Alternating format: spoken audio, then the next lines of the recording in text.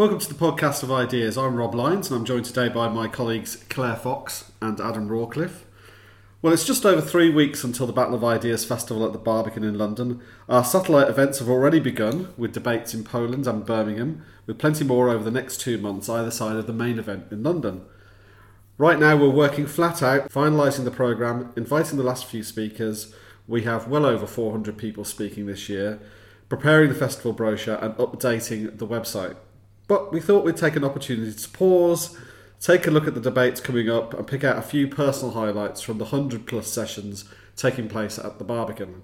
So, Claire, what's caught your eye even more than everything else?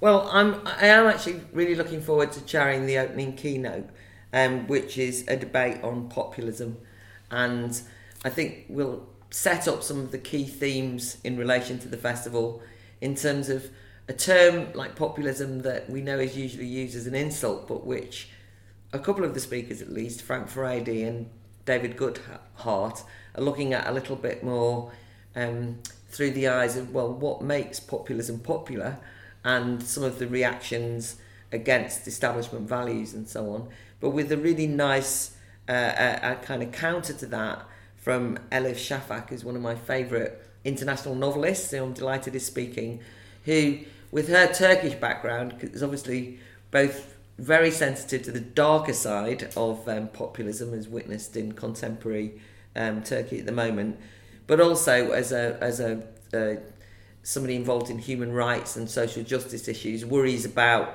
the kind of Trumpite populism and the effect that will have on people. But I just feel as though the debate is not going to just follow the usual tram lines, and we've got 90 minutes to really get that discussion going, hear from the speakers, but really get the audience involved in the conversation. And I feel as though a lot of the things that will be said at that will run throughout the festival as themes. Mm-hmm. Yeah, I mean, I think it's one of those discussions where the impulse of populism, or why populism has become important, is positive in the kind of political shake-up, but some of the forms in which it's taking obviously do make people who believe in freedom and sort of have a generally liberal outlook in terms of people being allowed to do what they want to do, does make you rather nervous about some of these things. So it's that how we find that balance between giving this impulse towards a political shake-up the thumbs up and some of the sort of negative consequences. That will be, I think, quite an interesting one that will come out in that. Yeah, I think it's interesting in kind of examining a concept which is quite misunderstood or used in a variety of different ways. I think as well in the terms of political realignment, which is a bit of another theme of the festival, which we also have a debate on. I think it's an interesting way of examining that sort of new political realignment, politics opening up for more people, but also using terms like populism, like fascism in derogatory ways to sort of cut down a lot of that opening up. So I think it would be really interesting sort of set the stall out sort of state of contemporary politics to open up the festival, and I think it'll sort of give you, if you go to it, give you the right headspace to sort of analyse a lot of the other debates moving on. Mm-hmm. So Adam, what have you picked out? So one I'm really excited about is From Pepe the Frog to Charlottesville, The Rise of the Alt-Right. That's on Saturday, 4 till 5:15 in the Conservatory. It's part of the Understanding America strand, but I think it's a bit broader than just America. So obviously the alt-right really shot to international headlines after the Unite the Right rally in Charlottesville and the violence which broke out there. I think it's an interesting topic because a lot is brandished under the label alt-right, but it's quite hard to define actually what the alt-right is. Is it just people on 4chan, on Tumblr, online, ranging from everything from people who have quite controversial right-wing views, who are often racist or sometimes just quite fickle, quite narcissistic and nihilistic online trolls. So I really want to get to the bottom of the phenomenon. I personally don't think that alt-right is a particular threat. I think it's a phenomenon which has been given way more media attention than it perhaps deserves. But I also think this panel is just fantastic. Pretty much anyone who's anyone speaking about this topic from a UK context. We've also got Cathy Young coming over from America, who's a journalist and commentator, usually pretty on point with these sort of things. Angela Nagle, who's written the great new book, Kill All Normies, From 4chan and Tumblr to Trump and the Alt-Right, and Jamie Bartlett as well, who presented BBC's The Secrets of Silicon Valley, and then Sabrina Harris, who's a technical author, commentator on sort of internet subcultures. So I think we have a really broad swathe of people who can get to the bottom of the alt-right and really if they're a threat or not. I think as well it's interesting because the listeners might be interested that Cathy Young, who I'm a great fan of, I mean she's one of the great free speech heroines of our time, but she herself, in an American context, a lot of the people that she was associated with, for example, would now be in the alt-right camp. And quite early on, Cathy Young started to say there's something wrong with the people who are kind of calling themselves free speech warriors, but really are alt-right. So she kind of raised some concerns about some quite nasty anti-Semitism, for example, and reactionary views that were kind of being put forward as a kind of mocking, kind of ironic internet subculture. So I think the fact that she's speaking, she'll give us a real sort of insight into the way that it's been a moving target in many ways, and people like Milo Yiannopoulos, who's somebody who's spoken at the Battle of Ideas before, but is now kind of exposed as being just a kind of self-publicist, and also somebody with some quite nasty views lurking and all the rest of it. Now, of course, I support their free speech, and there is a but.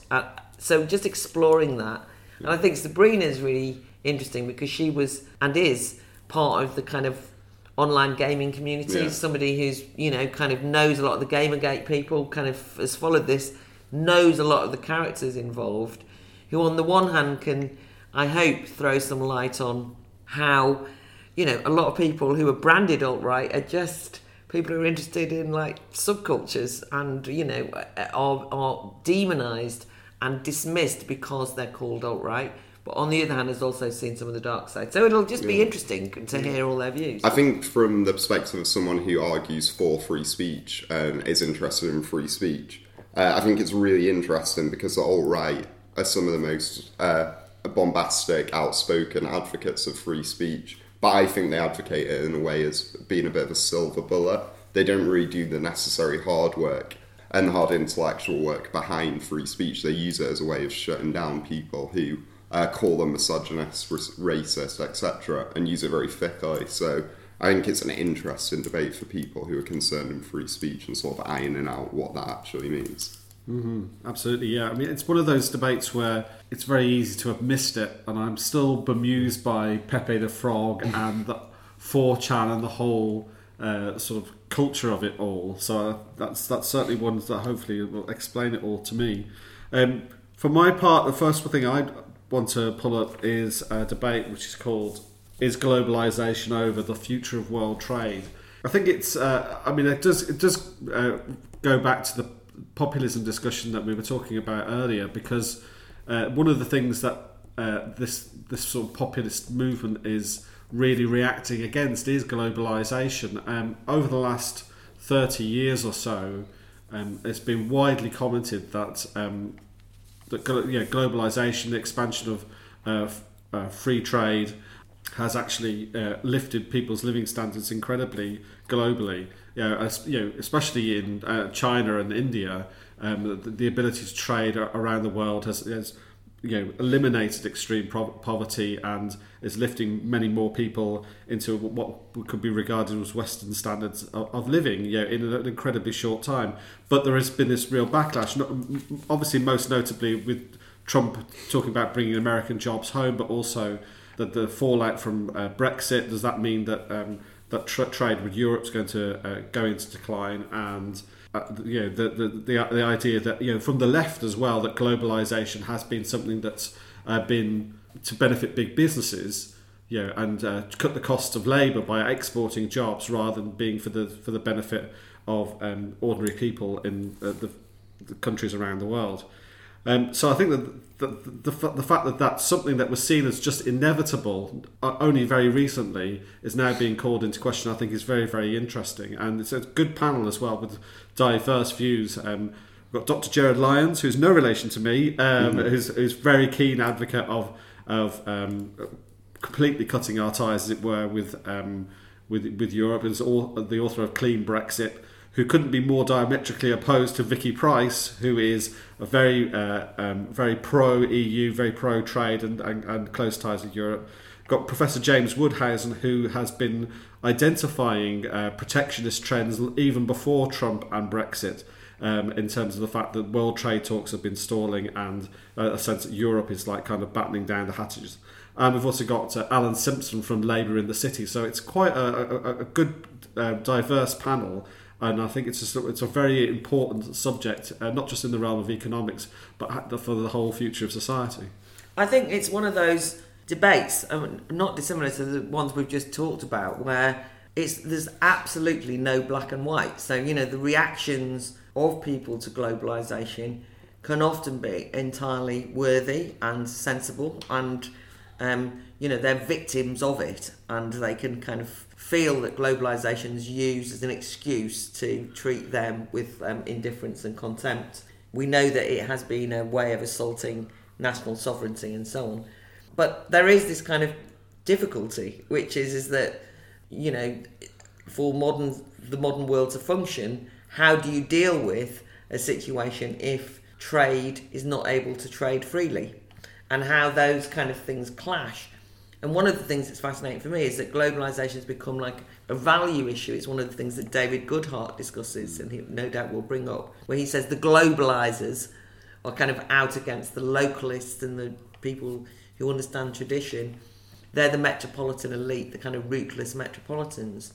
And yet, having said that, free trade is something which obviously everybody potentially can gain from, but it also can be an excuse for the exploitation of millions of people, under the guise of freedom. So why I like this panel is it won't just be about Brexit, but some of the key themes around Brexit will emerge, and some of the big, it's not as simple as I thought it was, points I'm sure will come out from the panel, because as you say, it's a great panel. In some ways it's similar territory, but in a very different way, being discussed as well, called Where Will We Get the Workers? The battle over skills and immigration. Because obviously, if there isn't free movement of labour, as there has been, particularly over the last 12 years or so, then where are the NHS going to get the workers from? Where are we going to? Are the crops going to rot in the fields and so on? So that's the other side of Brexit that we need to talk about. Is are we going to maintain free movement? Are we going to have a renewed effort to train people up? That's something that I'm certainly looking forward to as well. Claire, what have you got next on your agenda? So we've got a fabulous discussion, I think, on diversity. Does it matter? And this is an issue that's very close to my heart, because anyone who's ever been involved in the fight, for example, for women being treated equally or so on, kind of rages against people thinking that little women aren't up to the job, or the way that people have been discriminated over the years.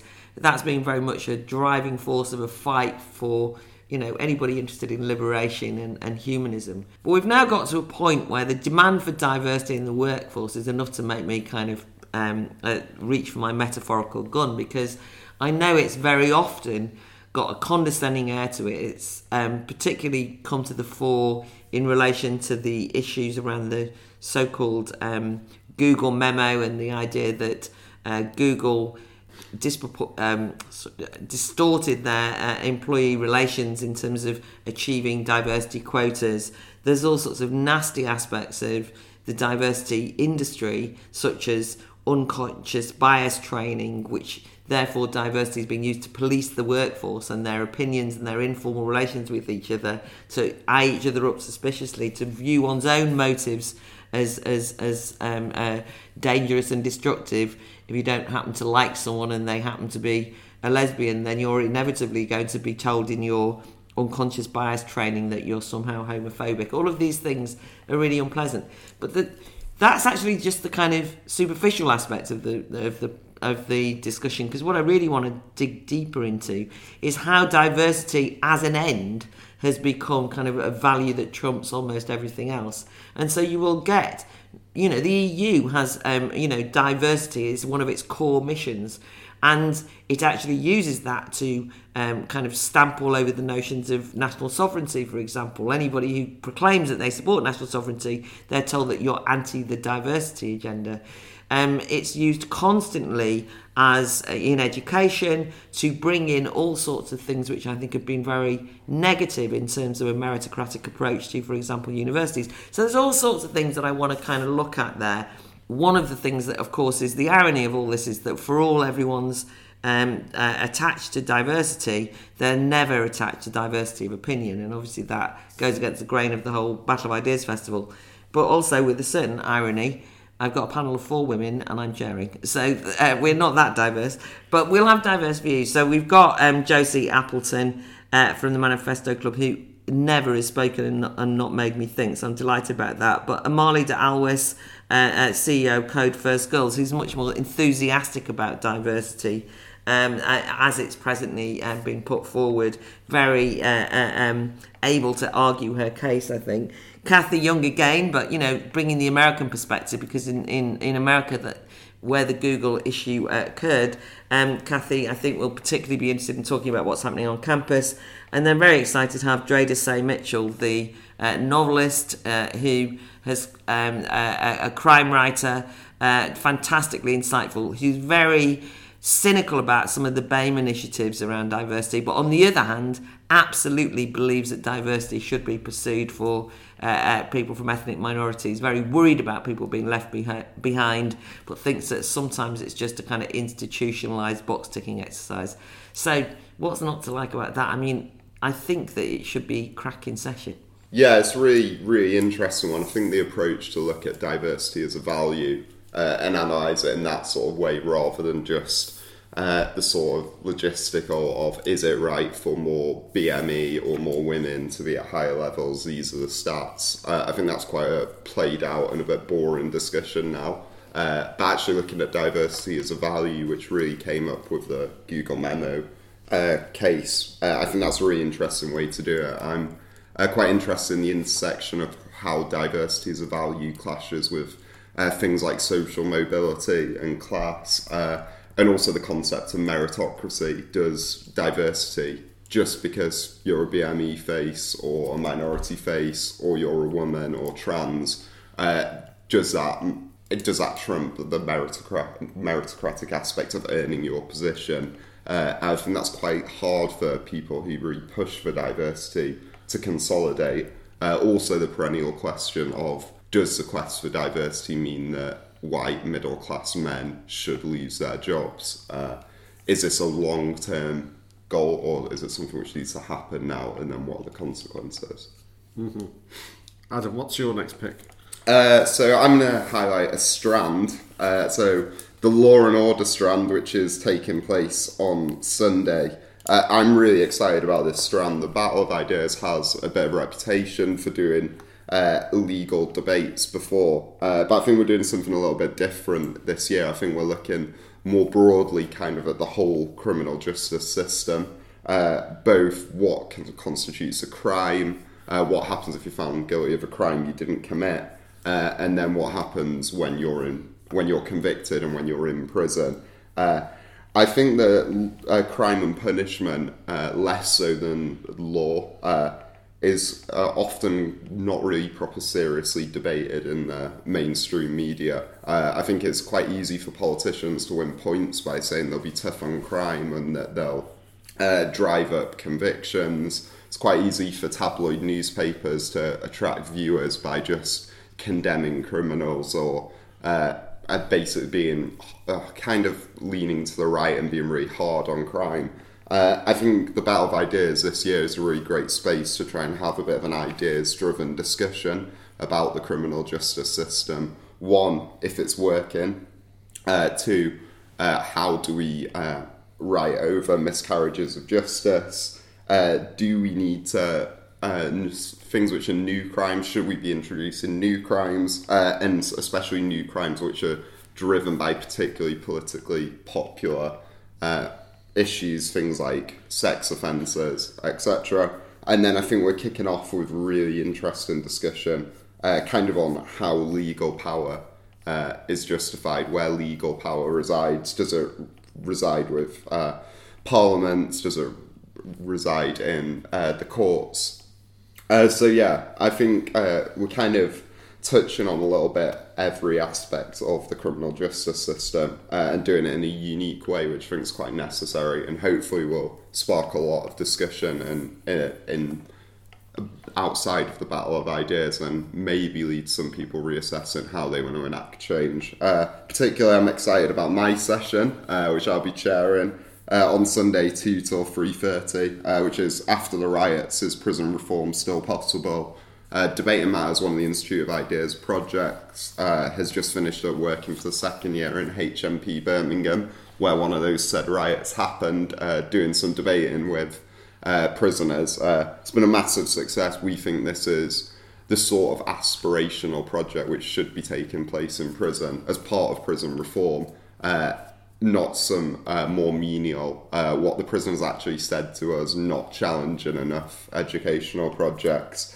So I want to hold some of the key thought leaders, some of the key reformers, and then some of the people who actually run private prisons in the UK to account, and actually get them to justify what they're doing and how they want to enact reform based on an ideas-driven programme, and not just technocratic or nicey bleeding heart liberal sort of ideas. So yeah, really excited about the Strand. I think we're doing something a little bit different this year, and I think it's a good thing to be doing.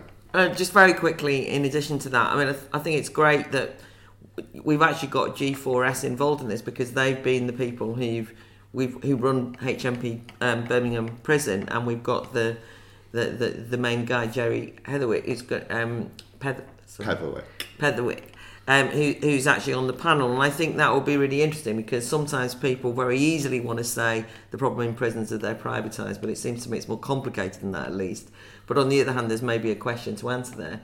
But actually, we had a fantastic debate on prison reform at the question time that we held in HMP Birmingham. And I think what would be really interesting for you, Adam, is to bring some of the thoughts of the prisoners to that discussion.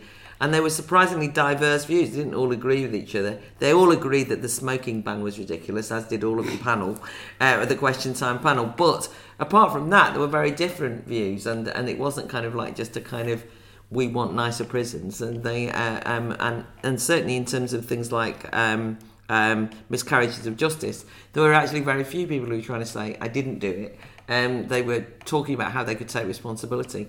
Just additionally, to just stress that one of the sessions in that strand is Lenora Skenazy, who's a great speaker from America, America's worst mum, as she's dubbed, because she believes in allowing parents to have the freedom to rear their children and let their children walk to school, for example. But anyway, she's a fantastic character, but she's done a lot of really interesting work. She's doing a session on what constitutes a sex crime, because in America now, the broadened definition of what gets you on the sex offenders register is actually means that, you know, young people at the age of 10 who kind of played chase with girls, or people who have been found guilty of sexting as though disseminating pornography, are on the criminal sex offences register in America forever, and then that's made available to local communities and immediately gets you dubbed a paedophile and so on. So she's going to kind of run that with Luke Gittos, who's going to look at the UK angle. I think that'll be both a fun session and a kind of scary reminder of, you know, you might end up in prison when you never thought you would.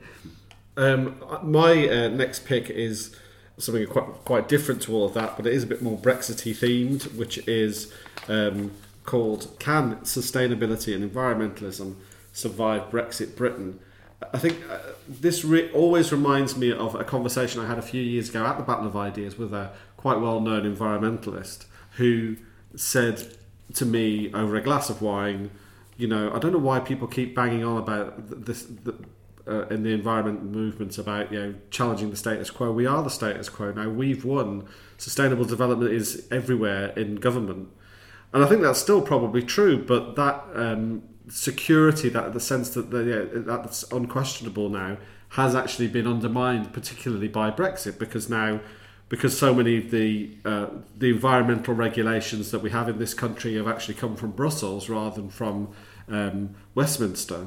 Then there is a lot of doubt about whether that's going to continue and whether environmental regulation is going to be weakened in some way. I personally, I don't see very much sign of that, but the fact that some of the leading lights in the sort of Leave campaign are also quite critical of things like the scares around climate change does put the whole thing into question. And the fact that Donald Trump has walked away from the Paris Climate Change Agreement as well suggests that that there has been a turn away from environmental considerations in government.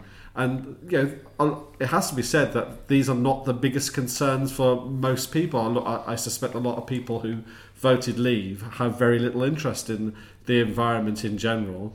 Are much more concerned about having a decent job, getting a house, being able to get treated in a hospital, and that these concerns are those of people who are much better off, and they have been called into question now. So that's a very interesting thing, both in terms of Brexit, but also in terms of the general direction of politics today. And it's a good panel because it's not the usual suspects. We've got people who are clearly very pro environment and pro more regulation, and some sort of outspoken critics, and perhaps some people in between who think that the environment is an important issue but think it's better dealt with through better technology rather than through rules and regulations.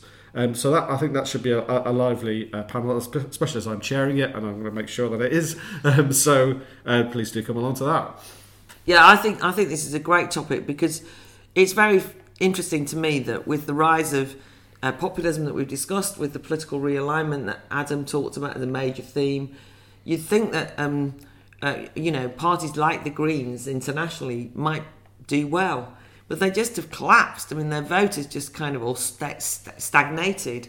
I think it's true that partly that's because they've become institutionalised, or environmentalism become institutionalised. It doesn't take the expression of support for those parties, but I think it does indicate that it's institutionalised as a top-down value, rather than that it ever was a kind of felt, meaningful aspect of everybody's lives and the way they think about the world.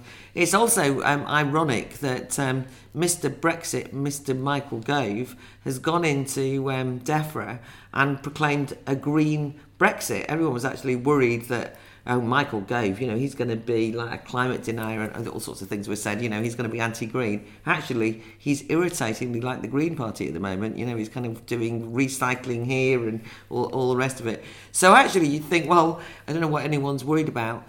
But having said that, I think what will be interesting, Rob, for you to kind of pull apart as well is, when people say without these EU regulations, the environment's now going to be destroyed, water's going to be contaminated, and in fact, Thames Water, one of the sponsors, all of these terrible things are going to happen.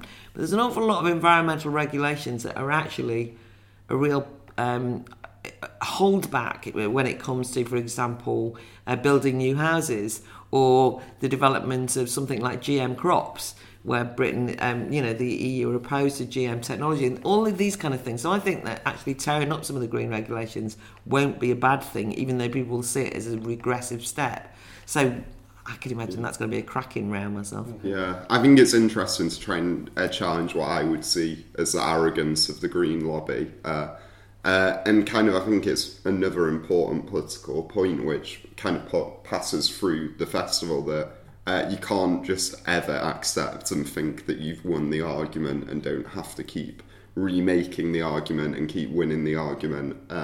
And I think that holds true a lot in terms of the neoliberal elite's attitude to the whole populism debate, in that they thought they'd won the argument, and now that it's reopening because people can be bothered to go out to the people and try and win the argument, that they are now just shouting down everyone who opposes them. So I think that's a really interesting aspect. I think it could be quite a lively, if heated, debate. Okay. So we've just got time for one more quick highlight from each of you. So short and sweet, Claire. Well, we're back doing cultural appropriation this year, which might appear to be an obsession, because I think it's probably the third year we've looked at this issue. interestingly enough, people have sort of said, oh, it's just a fad, it'll go away. Disputes around cultural appropriation are a bit trivial. They're kind of over whether you should serve Chinese food or whether that's cultural appropriation, or whether you should rename yoga mindful stretching because you're culturally appropriating, and behaving as an imperialist of Indian culture and so on. All of these kind of things that we all make fun of, the Mexican hat saga. But actually, if anything, I suppose a little, as we were saying about the Greens, I fear that the sort of deeper assumptions around cultural appropriation have more and more become unchallengeable, and that actually people now just assume that there is something about Western culture that has stolen kind of the cultures of oppressed people historically, and this is now created a movement of people looking out for any signs at all of appropriation, rather than it being humanity sharing and mingling and so on and so forth. So I've got a panel together, I think, that really will reflect, we're not doing it as for and against, we've just got kind of people who are really interesting on the topic. So inspired by our venue and partners, the Barbicans exhibition Basquiat Boom for Real, which is fantastic, I hear, which you should try and check out, but hey, you can't get tickets for love nor money. So good luck with that one. So the session's called From Basquiat to Banksy, Street Art and Urbanism. It's one of those weird scenarios where the battle of ideas didn't just seem to predict the future, but almost write the future. And that the Barbicans exhibition opened up to a Banksy protest criticising corporate art's attitude to street art, often a hypocritical attitude. I think this session's really interesting without going into too much detail, because it tries to pick apart some of the inconsistencies and hypocrisies in attitudes to what is often seen as guerrilla art or outside of the mainstream, whereas sometimes it is completely the mainstream, completely corporately funded, and just because it mimics or uses a style of graffiti, it doesn't mean it necessarily is. So yeah, a lot of people, I think, who get a bit of rope in the art world just because they're edgy and cool, getting held to account and criticised, and them trying to stress what about their art form means that it's rampant and wild. So we've got a great panel. I'm not going to list them, but a lot of different perspectives and a lot of interesting people who will come at this from a variety of different ways. Banksy, if you're listening and want to actually contribute to this debate properly, come along and have your say from the audience. My final pick is somewhat inspired by the fact that I'm the Science and Technology Director of the Institute of Ideas, which means I read a lot about health stuff and I read a lot about tech stuff. And so the session I'm interested in here is wearables, personalisation or surveillance, which appeals to both my techie side and my hypochondriac side. And I just think the rise of wearables is really interesting on so many different levels. First of all, the technology itself, the fact that the integration of smartphones with health apps and monitors and all the very positive things that could come out of that in terms of healthcare in the future. But also there's that kind of becoming a sort of self-monitoring obsession, worrying about your health feeds into a longer standing problem of the worried well. Actually young, relatively well-off people fretting about the fact that they're going to die young and they have to exercise a bit more or watch their diet on all this kind of thing, who are actually in perfectly good health. So there's those tendencies there, but there's also the questions around surveillance, what's happening with that data that we're generating, what's happening in the workplace, how are employers using this to monitor their staff? Is this going to be a way of making sure that you're not looking at Facebook, or you're being 100% productive 100% of the time? And even things like insurance, if people are able to get cheaper insurance by using wearables to monitor their health and giving the data to their insurance company, what does that say about privacy and about the whole nature of insurance as a way of socializing risk Lots of different things to talk about. I won't talk about who's on the panel, but I think it looks like a very good panel, and I think it's just one of those kind of zeitgeisty kind of discussions to have right now. So that's, I hope, given you a flavour of the broad range of discussions that we're having at the festival. The London Festival takes place on the 28th and 29th of October at the Barbican. If you're north of the border, do check out Battle of Ideas Edinburgh, which happens the week before on Saturday the 21st of October at the National Library of Scotland. You can find details about everything we're doing, all the sessions, speakers, and other attractions on our website, battleofideas.org.uk, including special offer tickets for school pupils, students, and anyone under the age of 30 working in science, technology, engineering or medicine. So please do check out the website, and if you'd like to hear more of these podcasts and subscribe to them, visit instituteofideas.com/podcast. Thanks very much for listening.